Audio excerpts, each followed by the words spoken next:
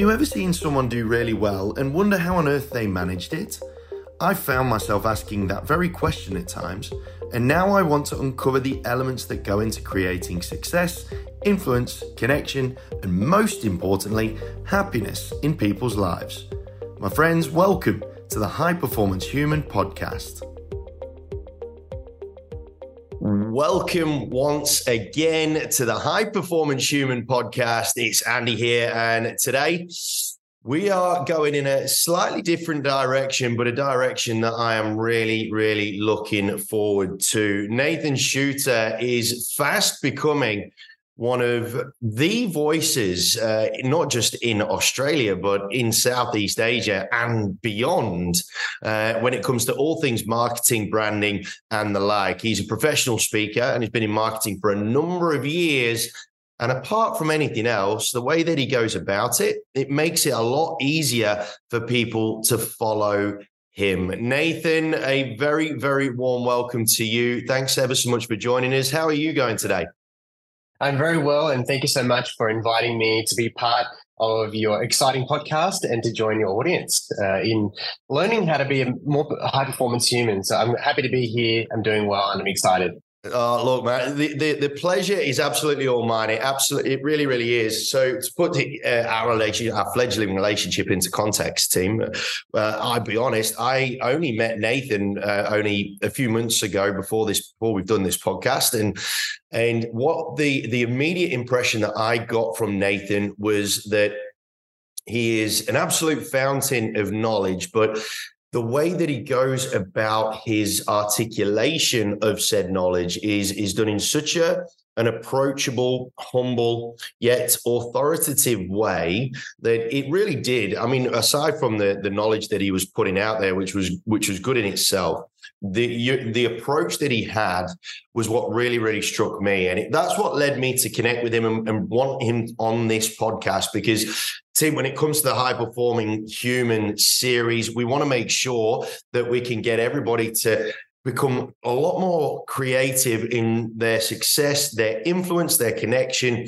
and of course, their happiness. Now, Nathan, the format of this show is we ask you two quick questions to get us started, and then we roll on into a couple of other topics that I'm sure you're going to be absolutely wonderful with. First things first, give us an elevator pitch, a quick 30, 60 seconds on who you are, your background, and where you find yourself today.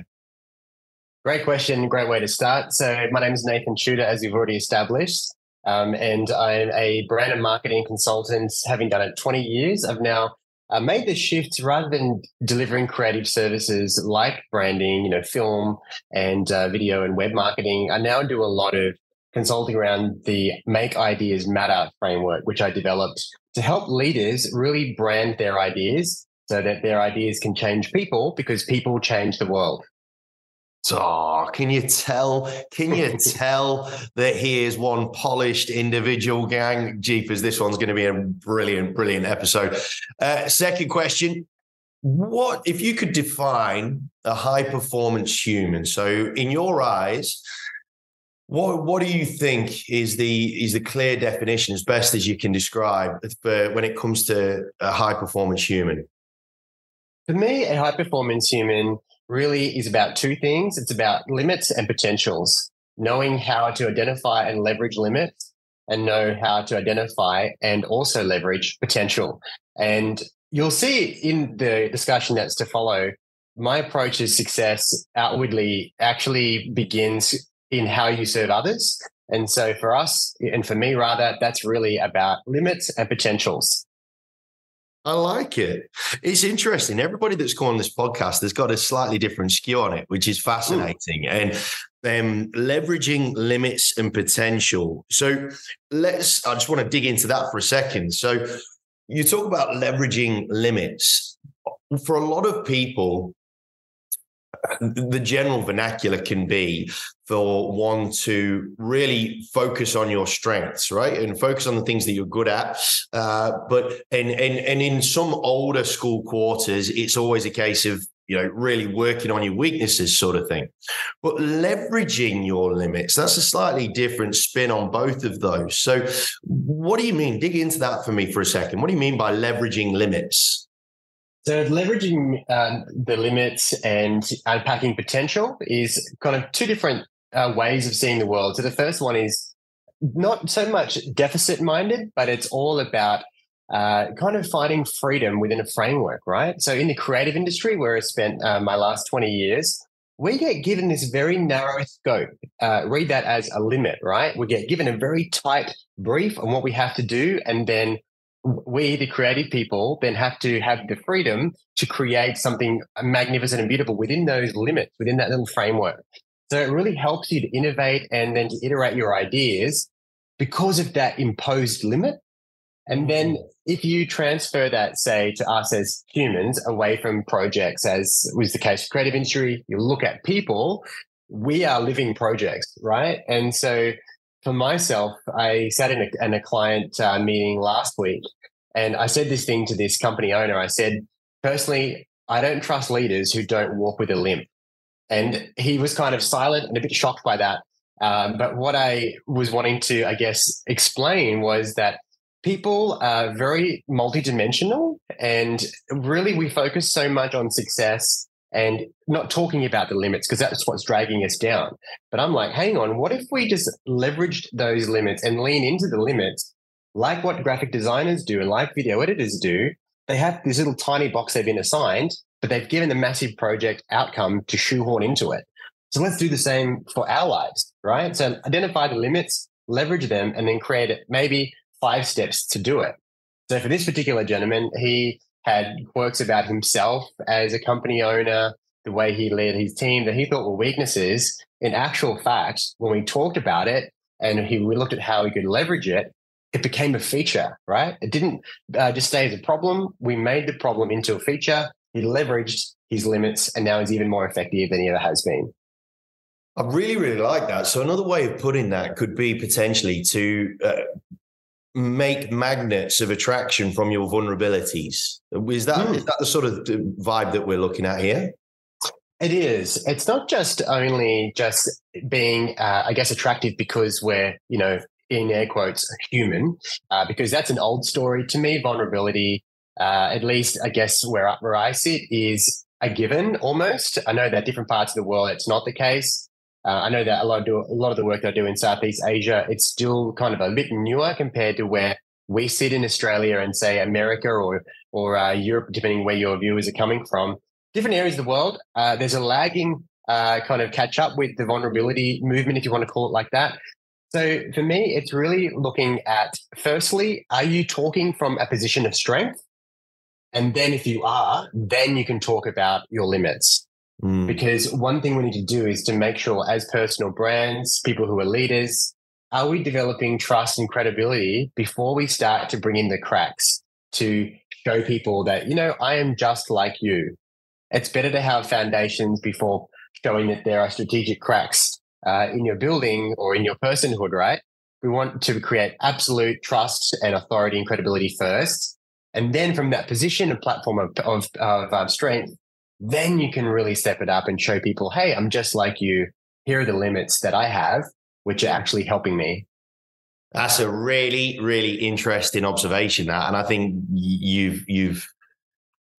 I love that you've sort of pulled back from this whole vulnerability movement that you mentioned just then, because I think that one thing that I believe a lot of personal brands are making a mistake with is, and I might be guilty of this myself to a degree actually, is utilizing or using their vulnerabilities as a lead out piece, as opposed to really earning that credibility first in order to make that openness a lot more viable. Because if you lead with those vulnerabilities, then I guess from an influential point of view, it's going to be more of a, they're there sort of influence. Like, they sort of feel sorry for you and can relate to you.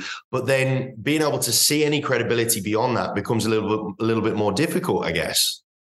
Absolutely. And the reason why I'm so bullish on this point is not as, an anti-vulnerability posture, but actually it's to actually put that vulnerability on steroids.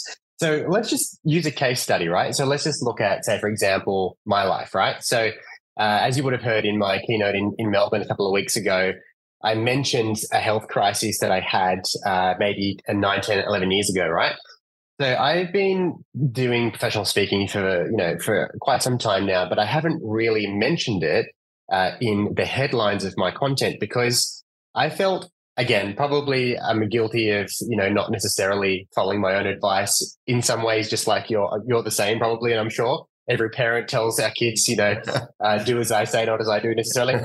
So in the first couple of years, I did follow my advice and I was just like, you know what, just focus on the idea, just focus on the message. And then when I'm ready, as in emotionally and physically and, even just commercially ready to talk about my limits, then bring that in as a really stunning stage 2, but strategically. So then as of about kind of last year, or even maybe a little bit earlier than that, I started talking about some of the disabling chronic pain management surgeries I have every year and about how things went wrong, about how I've then used that to leverage those limits and turn that into something that really did change the direction of my life. But if you rewind before that, I probably wasn't confident to talk about it with that real sense of strength and real security. So what would happen, Andy, is if I were to have talked about those things too early, that would have changed the accent in which I spoke. Probably would have infused the things that I was teaching with maybe a little hint of insecurity, right?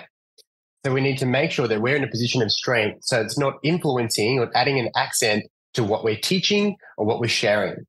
Because people can spot it. People can spot your the way that you haven't resolved something in your own life. They can spot it a mile away.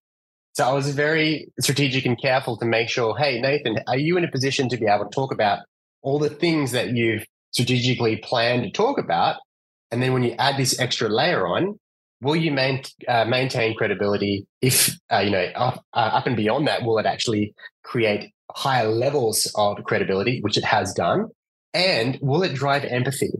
Because at the end of the day, my job, right, is to make ideas matter. And you can't do that if people don't have a sense of belonging to you and your ideas because you're not like them. But in this case, you are.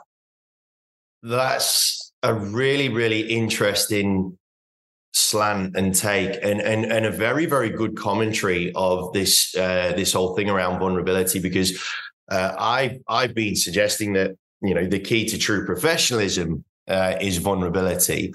However, you need to absolutely right. You need to make sure that there's a level of credibility there first in order to make that vulnerability or the exposing of said vulnerability all the more credible.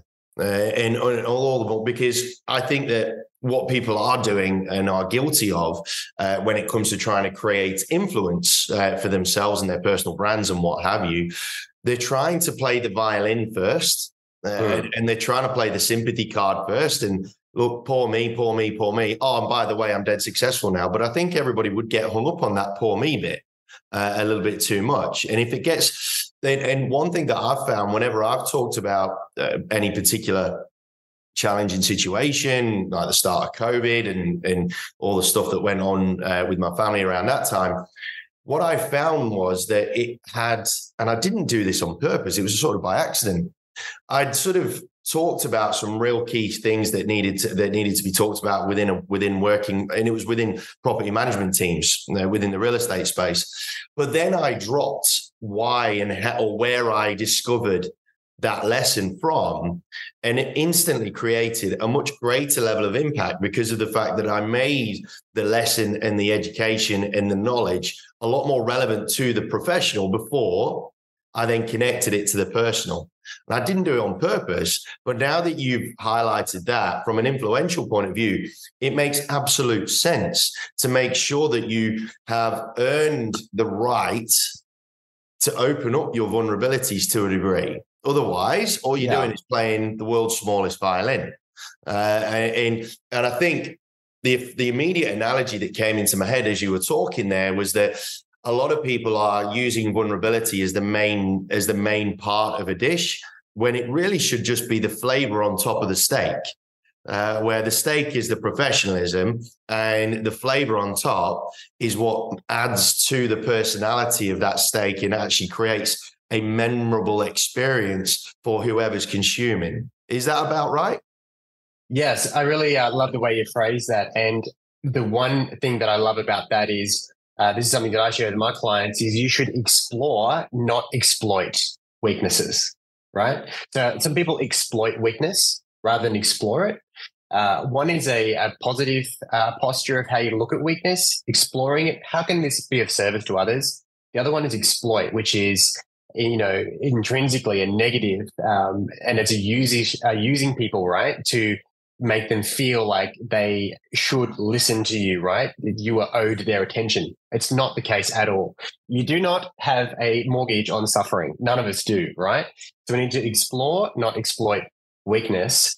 And something that we should all do, in real estate or in creative industry or finance or education or whatever it is, and I work across a lot of different industries. One of the things I say is if you're going to lead truly and deeply and really thoroughly build connections and belong with people, you have to be remarkable, but also relatable.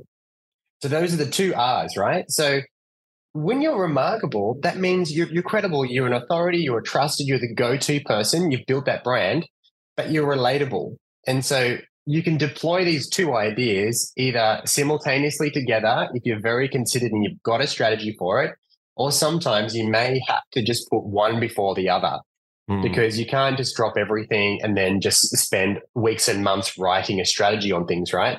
So go with what the low-hanging fruits are first and also what is strategically going to be more efficient. So you need to be remarkable and relatable. So if you really wanted to boil it down, those are the two things that people will need to see and experience from you to really have a sense of attachment and bond with you. And it's really simple when you put it in those two terms.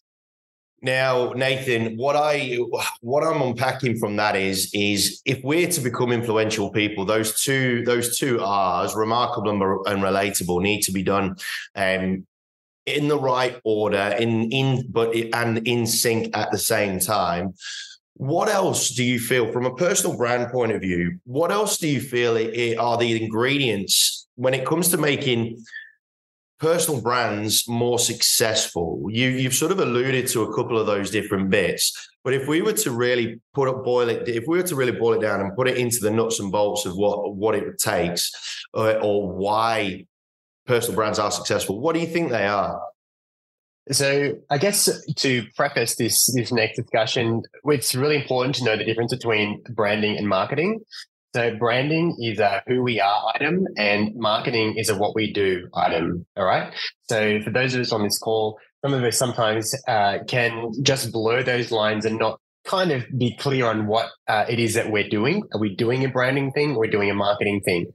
So I guess, Andy, you have business brands, which are bigger, then you have personal brands. And personal brands, you'll find that people joining us on this episode fall into one of two categories for personal brands. Either A, they are like their own person and their own business. So they're like a solopreneur or self-employed and so forth, right? A speaker, coach, author, leader, consultant. Then you have part two. So people in this second camp are people who are leaders in someone else's company, in someone else's organization, but they themselves have kind of built their own brand, but they don't necessarily own the company in which they operate.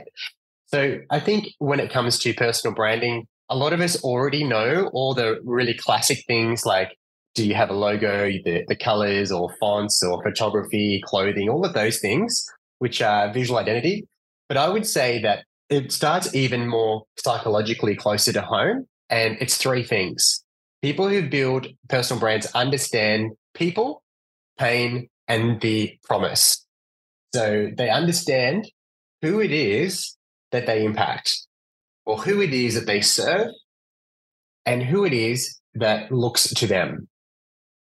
So if you want to become a go-to person, whether you are a solopreneur or you are someone in another person's organization, to develop that real sense of authority as the go-to, you need to understand who your people are. If you chase all the rabbits you catch, none, right? So that's a really simple thing. So the second thing is the pain. As someone who builds brands, you have to talk about people's problems.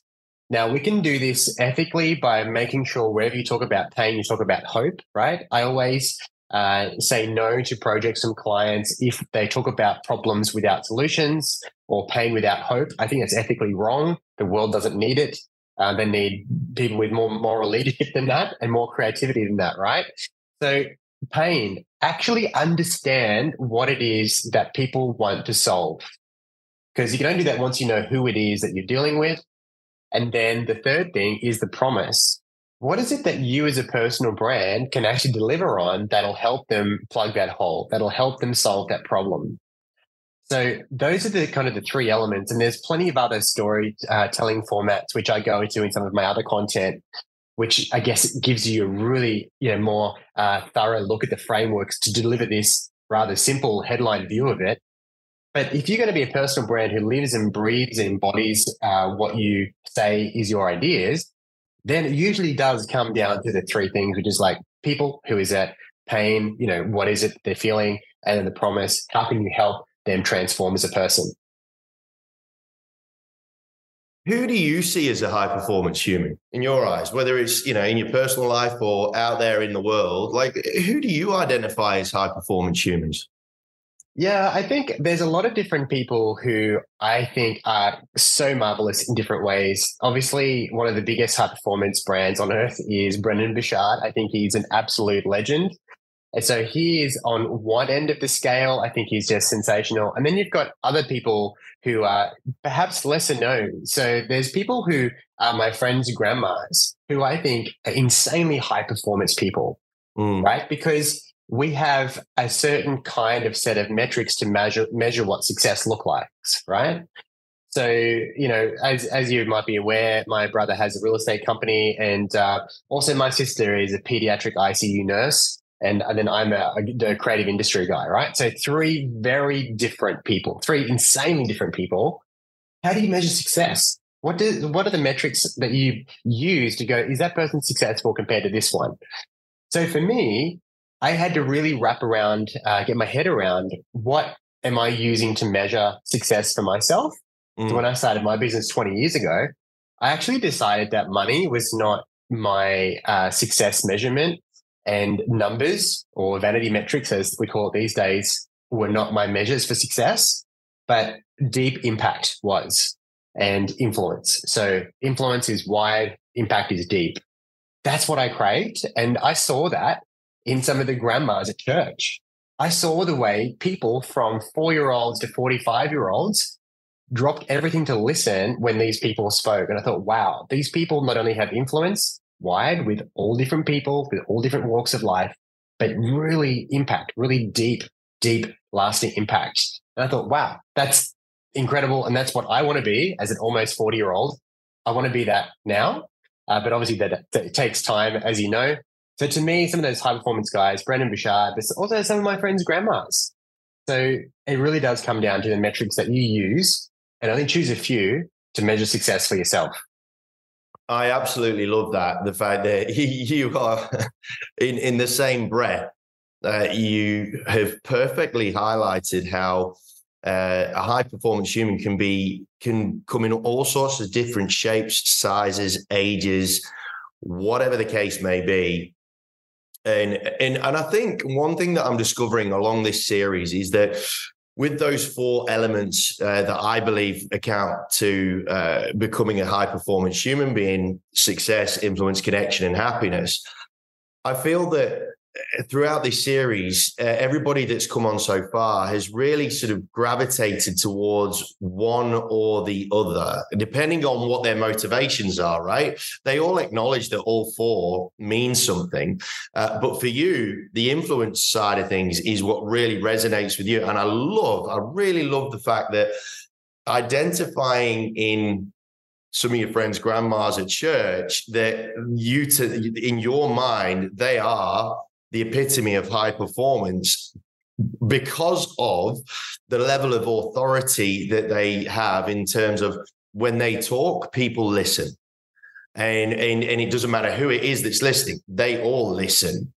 And when you think about it in those terms, jeepers, there'll be presidents around the world that would love to have that level of influence, right? They would love to be absolutely have that level of performance in what they do, because that's ultimately what politicians are. That's what they're there for, is to create a level of influence that makes decisions, right? And they could do a lot worse than sitting in church and having to listen to some of these grandmas up in Dubai. Yeah, that's pretty right. phenomenal when you think about it. And I think you really also need to take whatever those thoughts are, that your own metrics for success, and then the next part, I guess, is scale them up, right? So for me, those conversations, when I looked at those grandmas and see them as high performance humans, I'm like, okay, how can I do that but at scale? You know, that's the piece for me that I guess that I just had the next size of shoes to fill. It's like, how do I do that but on scale? Yeah. So you kind of need to go back and re-examine that. So like my sister, she literally saves lives multiple times a day. My brother helps people find properties at really pivotal points in their lives. And for me, my metric is I help people get their ideas to the people who need it most, because people change the world, but it starts with an idea, right? But I've got clients and who are mentors of mine who are like crazy rich. I mean, one guy leaned over to me in a meeting and just said, I'm ultra rich. People need to get over it. And so like, and I think that's really funny and awesome. But it also, I realized like intrinsically, money is not what motivates me. So extrinsic motivation is different, as you would appreciate, from intrinsic motivation. And so early on, I learned that, you know, money necessarily doesn't wake me up in the morning, but it's definitely part of what motivates me, right? Because we'll have to, you know, obviously feel our need, right? And that needs resources to do that. And look, you need to scale. You know, in order to scale, inevitably there's going to need to be some financial injection of some description. And it's interesting we talk about money just briefly. I've been having my own, my own debate in my own head around the importance of money and my own perception of money, because until recently, I, like you, was very much of the thought process of I'm not motivated by money, and I'm still not motivated by money. However, I think the mistake that some people can make with regards to that is they almost classify it as a materialistic, almost demonic sort of thing that, you know, why money should never be the motivation. It should always be the cause. And it all sounds a little bit biblical, to be honest, at times. I was part of that. But I think one thing that I'm glad you mentioned towards the end there, and one thing that I'm very much becoming way more aware of, is that if we want to be influential, then, you know, at some stage or another, we're going to need to have a level of financial success in order to scale that influence. Because one thing that money does do, it makes good people better and bad people worse. And if you're a good person that has a strong idea that can change the world and create benefit to people at scale, then at some stage or another, you're going to have to become friendly with money in order to make that happen to the extent that your idea warrants. Because there are so many ideas, and I'm sure you will have come across loads of them over your journey with what you do, Nathan, that you would have come across so many ideas that would have been game changers, world changers, real rock the boat stuff, but end up becoming limited because of a lack of success from a P&L point of view.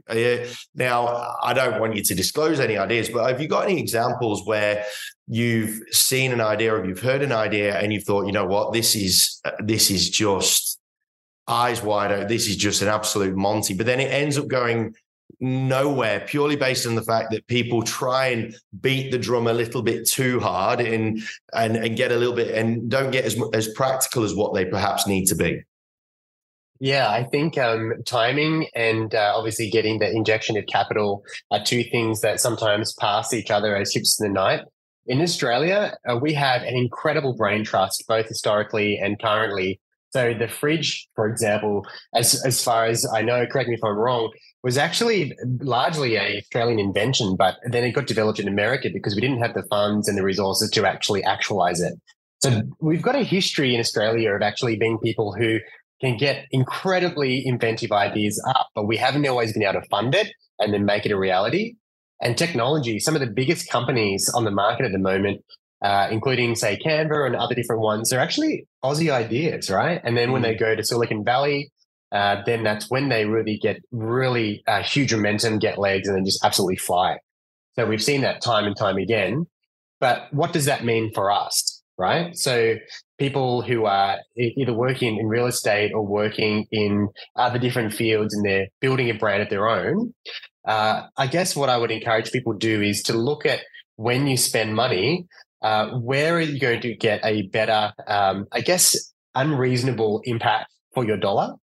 So I know that there's been instances where my clients have been a bit kind of scarcity mindset driven around an idea, which I thought was an absolute banger. I thought that was an absolute no-brainer. And I went to their board meetings. I talked to their CEO saying, you need to fund this more heavily. But they just didn't do it because the main reason, Andy, is they weren't aligned with the vision and the mission of the company. Like, how simple. So when I showed them, hey, let's remember that in your mission and vision, the values of the company, the item that I'm encouraging you to fund is actually in sync with the chart of your company. Why would you not do something which is absolutely on mission? So when you go back to that document, which is the master document for everything that you do, it becomes that true north, and it should affect all your decision making downstream. So in this case, they missed a massive opportunity because they just didn't think of it. They didn't look at the opportunity through the lens of that document of their vision, mission, and values. And they were being a little bit too short-sighted in thinking about the data, the transactional side of the business and whatnot, as opposed to the grand vision, right? Yeah, exactly. And their argument was, a house divided falls. And I'm like, cool, I understand that too many segments of revenue can get confusing and be a drain on staff resources, etc. But I'm also thinking, hey, let's bring out the lens a bit, look at the 5-year view of things. Would it not be more strategic to cop a hit today, feel present pain for future potential?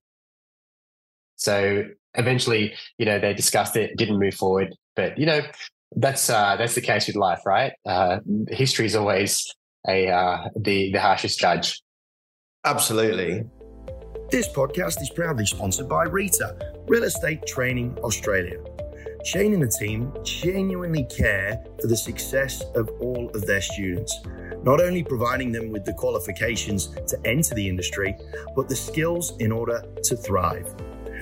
With 24-hour online support, access to one-on-one training sessions, lifetime access to industry mentors and support, as well as free job-ready training programs for anybody that gets their qualifications through their portal. They're a tremendous outfit, and they want to make sure that everybody that comes into the industry stays in the industry. For more information, make sure you head to their website, www.reta.edu.au.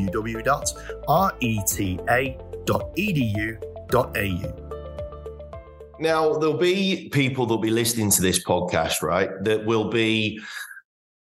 They will think that they have an idea, that they feel they to the core feel that it could be something huge, or they have a concept, or I'm not talking about it, but like they have a theory, or they have a way of being that they personally feel could change the world, right?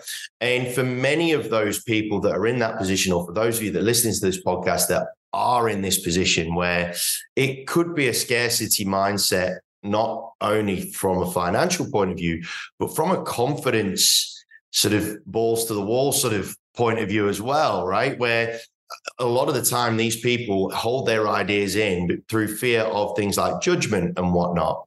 In your opinion, and obviously from your side of things, you will have gone through these barriers yourself, I'm sure. How much, when it comes to becoming a person of influence, of genuine influence, how much, or how do you explain to these people that have got these ideas that are just too shy, for want of a better word, from expressing them out to the world? How do you suggest to them that they overcome these ideas, or what do you genuinely feel are the things that are holding them back, or what's creating this fear? You know what? The biggest, and usually for me, it's time and time again, the biggest number one thing is a self of unworthiness, a sense of unworthiness. So I've done plenty of Zooms, which are little private meetings between myself and speakers and coaches and authors, people doing amazing things, people who have done, TED Talks with millions upon millions of views. And they lean into the camera and say, you know what? I'm going to get caught one day. And people are going to find out that I'm just like them, I don't deserve to be here, or I don't feel I have the expertise to be able to talk. And I'm like, you've literally got multiple PhDs. You've just won all these massive awards. There's 3 million views on your TED Talk and you're telling me you're not worthy. So there's this part that I've seen time and time again where internally we say, am I worthy of this? So my answer to you, everyone listening here, is yes, you are worthy. One thing I talk about is you were born to brand your ideas. So that means that if you were to kind of think about that statement, you were born to brand your ideas. That means there's a purpose to what you're doing, and that what you feel you are called to do is absolutely right. And then you have the ability to brand it.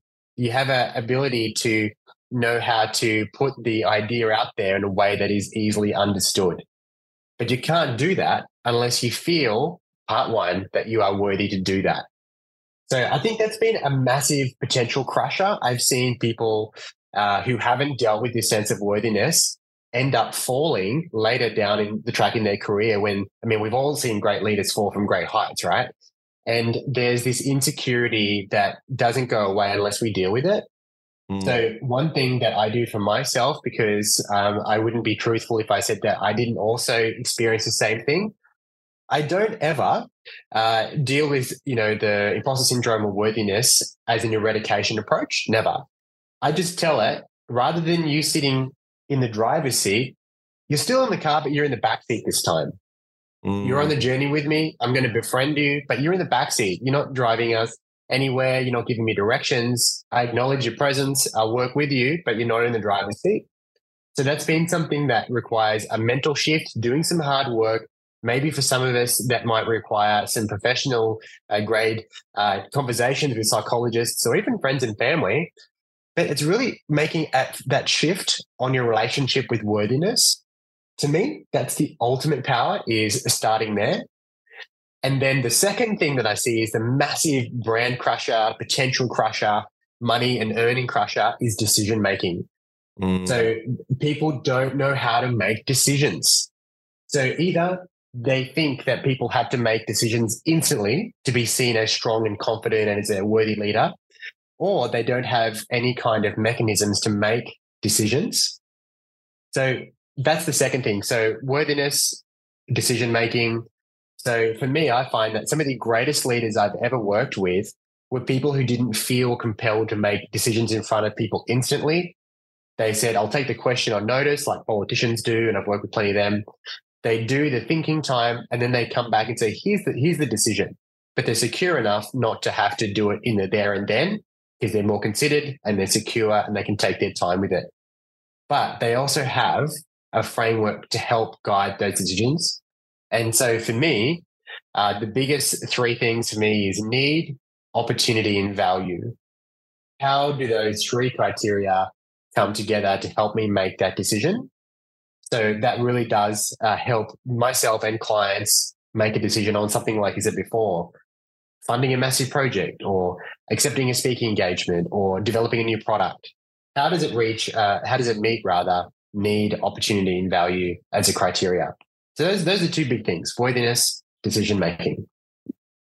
With your making ideas matter, what was the major sticking point for you when you decided to embark on this trip? When we're talking about the worthiness and decision making side of things for you personally, because the way I see you traveling, and I personally see you as a high performing human. That's very much the vibe that I get from you, Nathan. But as you mentioned there, you've had your own struggles with worthiness and whatnot, and you put it in the back seat and what have you. at what point was it when you first started? Was it before you started? Was it when you got partway through and you thought, oh shit, this isn't quite sticking the way I was hoping it would stick? Like when was the major point for you? And then roughly speaking, how regularly do you feel it comes back to try and get you? Yeah, I think this is a very real question and something that all of us on this episode can relate to in some form. So for me, the Make Ideas Matter message, like the framework and the message, I really took my time. It was a slow creep to come up with this framework, but it was born out of a problem. And that was I was getting really tired and annoyed and almost angered by seeing great ideas fail and by seeing great people be unnoticed and overlooked. So I thought, you know what the world needs right now is some leadership from people who carry amazing ideas, but they need help, right? So we're in an attention economy. So what can I do to be part of that? So this is when the pain of staying the same is outstripped by, the pain of change rather is outstripped by the power of the pain of staying the same. So for me, I'm like, you know what?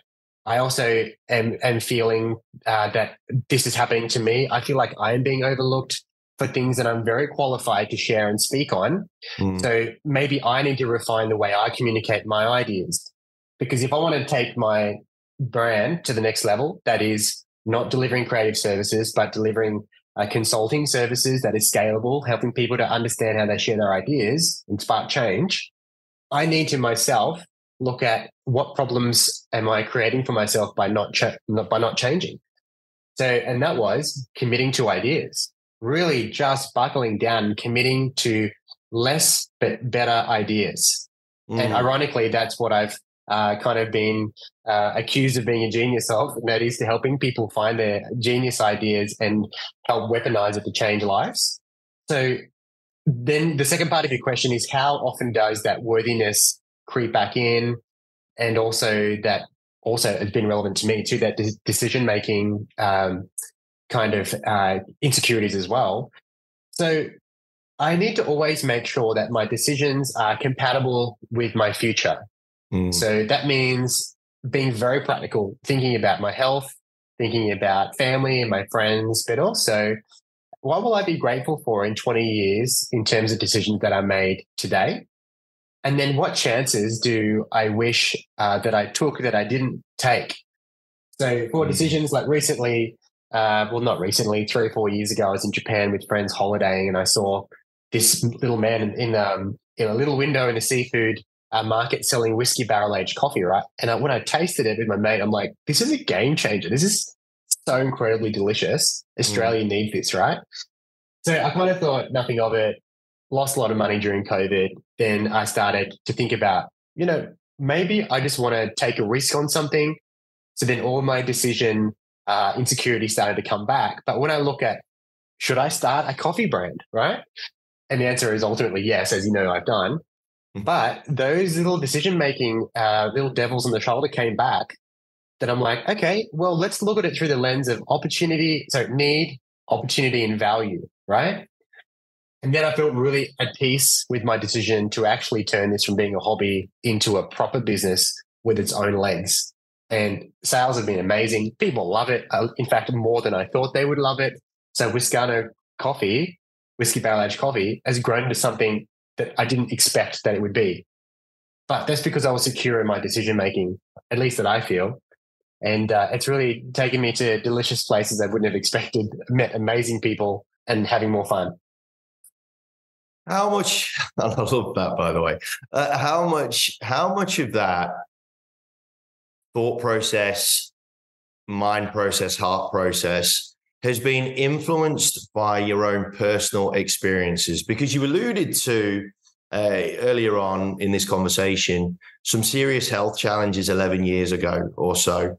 One thing that I find fascinating and frustrating in the same instance is the fact that for a lot of us to realize things like that really shift the course of our lives, we almost need to experience, it's almost like it's a human indictment that we have to pay the penance with some ridiculous trauma in order to really open our eyes to game-changing thought processes like this. How much is your life experience? And if you don't mind, just briefly go into those challenges that you faced 11 years ago or so. How much of that shifted your mindset? Or did you feel that you always had that mindset the whole time? And those experiences led for you to become a lot more forthright in those thoughts and feelings? Yeah, I think this is key. I really, I guess I would have a alternate view on creating meaning from suffering, right? So I don't think that it's necessarily a criteria to create meaning. We shouldn't have to have suffering, but alas, we find ourselves in a world with suffering, and life is not perfect. And we have this beautiful plan for our lives, and then we wake up, right?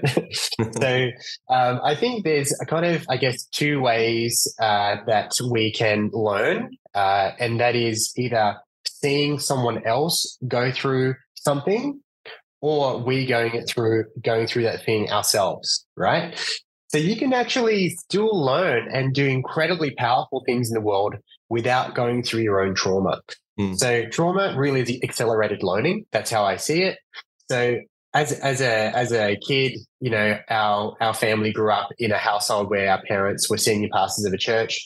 So we saw incredible things, both beautiful and devastating, about the human condition since we were really young, right? So we understood from very early days how complex and how difficult and how amazing it is to be human. So there were no illusions about what life could be, or, you know, could not be, or what we could wish it could be. So for me, I was always a watch and learn type guy rather than having to be thrown up against a wall to learn. So I always just took note of what makes people great, or, hey, this person got in trouble for doing that, I won't do it. Super simple. I'm a watch and learn guy. Others, they need to be slammed against the wall kind of guys to learn. I've got friends like that. People who are maybe just more kinesthetic in their learning, so they just have to go through it up against the wall, go through this thing to learn. So for me, it ended up happening with both, right? So when I was lying in that hospital after I had a reconstructive surgery, and it didn't go well, and I basically came out of the surgery and I just wanted to die. I was just in this catastrophic, distressing amount of pain in the ICU recovery. I'm like, I just actually want to die. Just please let me die, right? That's where I was at. Then a piece of steel in my chest slipped, pushed on a lung for 6 months, couldn't get help. So it was basically suicidal pain for a crazy amount of time before a surgeon helped and actually identified the issue. Opened the chest with surgery again to remove the metal. I'm like, maybe I can live. Maybe I can actually do this. So what I decided in that bed was that, okay, so the packaging of my life is about to change. I can either get on board or I can whinge about it. But what I did is I gave myself permission to whinge for a while. So I'm like, all right, I'm not superhuman. I'm going to give myself a period of mourning to be able to mourn the life that I physically envisaged for myself. So that meant, doing a lot of deep work, multidisciplinary pain management, which involves, psychology and all that kind of stuff.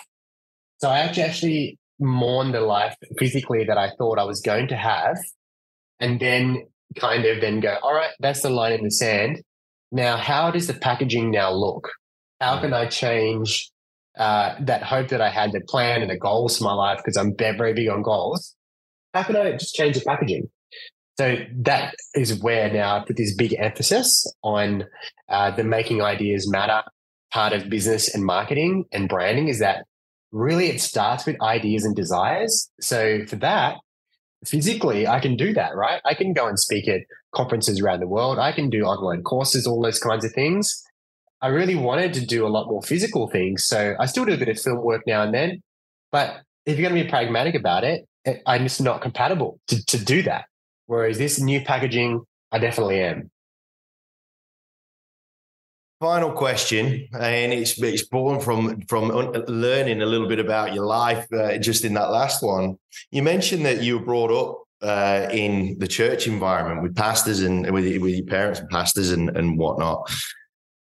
You talk about helping people to make their ideas matter. And then it really does tie in beautifully with the way that you articulate your own ideas and knowledge and awareness and whatnot. How much, and I know I already know the answer, I'm sort of teeing you up for an obvious answer here, but how much of an influence was having parents that preached and really helped people to see the light from a faith point of view? And this isn't a religious question, by the way, gang. This is more so how people that are in those positions within religion can create influence by the way in which they articulate their message. When you were listening and hearing and seeing your folks deliver those messages in the way that they did, how much of an influence was that on the way that you directed your life moving forward? Because from my personal point of view, I know that when I went and watched my mum go and do public speaking on behalf of the police force when she was in the police, and I was dragged along to these things that bored the shit out of me. But the way in which she articulated a lot of the stuff that she was talking about, it really sort of subconsciously made me go, oh, that's pretty cool that she's got that sort of sway. And she used to do it in different ways for different people as well, right? And I'd be able to identify when she was talking to a group of teenagers about drugs versus a group of benefactors about the benefits of supporting Hearing Dogs for the Deaf, for example, right? How much of an impact did that have on you? And how early on did you feel that, ooh, this is something that could be for me? Not from a religious point of view, but just from that influence point of view. Yeah, I think for any of us who want to magnify our impact or increase income or really broaden our reach, I would encourage you to follow two kinds of people. That would be preachers and comedians, right? These two people, they are the absolute masters of communicating complex ideas in a very simple way in which we can relate. Right. So, okay, let's unpack that. So the first one is preachers, right? Yes. So I grew up in the church and I absolutely loved it. And so what I really found interesting and very cool about preachers is their ability to be able to distill the divine into something very day to day. And that's a lot of work. You think about it, right? So you're talking about a lot of theological content. How do you deliver that in a very day to day way within a 30-minute sermon, right? Like that's a big ask. So then you've got, I guess, added on to that, you've got comedians, right? Very, very sophisticated observational commentary on what's happening in the world. How do you distill that in a very simple day-to-day manner while still triggering the understanding of that more complex idea, right? We all know what a comedian is referring to when they give you like a little, pop culture reference, right? So they give you something simple to trigger something significant. So I thought comedians and preachers, they do that brilliantly. But one of the things that I guess that influenced me with my parents is they took us into the world and helped us to see the big picture. So they took us to conferences. So we heard from leaders, not just preachers, like leaders from different companies and different organizations from all around the world, from all sorts of industries and size communities, doing all sorts of weird and wonderful things, right? And that can't help but change your worldview, right? It changes the way you see what you do in the world and your role in it. So for me, that was amazing. We went, through some of the poorest places in Malaysia back in the 80s on overnight trains and saw, village life and all that kind of stuff, right? And that helps you understand how your ideas matter to others. So the other thing it really did for me is it showed me how results work. So I saw very clearly, in this case, the framework happened to be a faith-based framework. In my life now, it's marketing framework.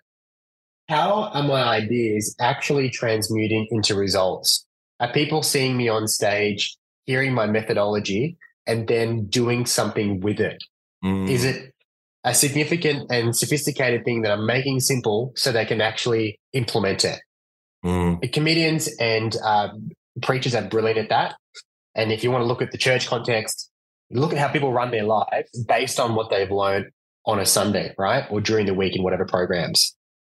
The significant ideas made simple implemented into doing the doing, right? Results. So yeah, that really did influence the way I do life, but not the only thing, right? There's been many, many other things, but my parents obviously were a huge, massive positive influence in how I do life now. And I think that's reflected in all three of you, right? Because your brother is a wonderful individual from what I see, and your sister working in ICU now. It's clear that they must have done something right. They must have done plenty right. Nathan, look, thank you so much for your time today. This conversation has gone in all sorts of wonderful directions, and the quality of this conversation is reflected in the volume of notes that I've been taking, and I'm sure there'll be a lot of people taking notes from this episode as well. And you really, really should, team. We'll make sure that you can find Nathan as easily as possible, because I'm sure you will want to. And Nathan, you mentioned coffee. We in Australia are a nation of coffee drinkers. And what's the brand name, please? So that is Wiskano Coffee. That's WHISKANO coffee.com. And it's literally some of the world's finest whiskey barrels. We put the green beans in there, and then we let them age, roast them to perfection, so you get to enjoy it. Oh, listen to him. It's just a bit of fun. So that's available in Australia only at the moment. I love it. Hey, Nathan, thank you so much for your time. Really, really appreciate all of the wisdom, knowledge, awareness that you're bringing to our listeners and beyond. Please keep doing what you're doing, because it's absolutely wonderful in the way that you are doing it as well. Team, I hope you got as much value out of this one as I did. Until next time, please stay safe, stay healthy, stay happy, and we'll see you next time on the High Performance Human podcast. Thank you so much for joining us on this episode of the High Performance Human. Hopefully, we've given you enough value to justify the time that you've given us, and we've got you that much closer to becoming your version of a high performance human. If you want to have any questions answered, then please feel free to shoot me a DM on Instagram at Andy Reid Coaching, or alternatively, shoot me an email, andy@andyreid.com.au. Don't forget to subscribe to this channel. Thank you so much for joining us once again, and I really can't wait to hopefully bring you some more value in the next episode. Until then, stay safe, stay healthy, most importantly, stay happy.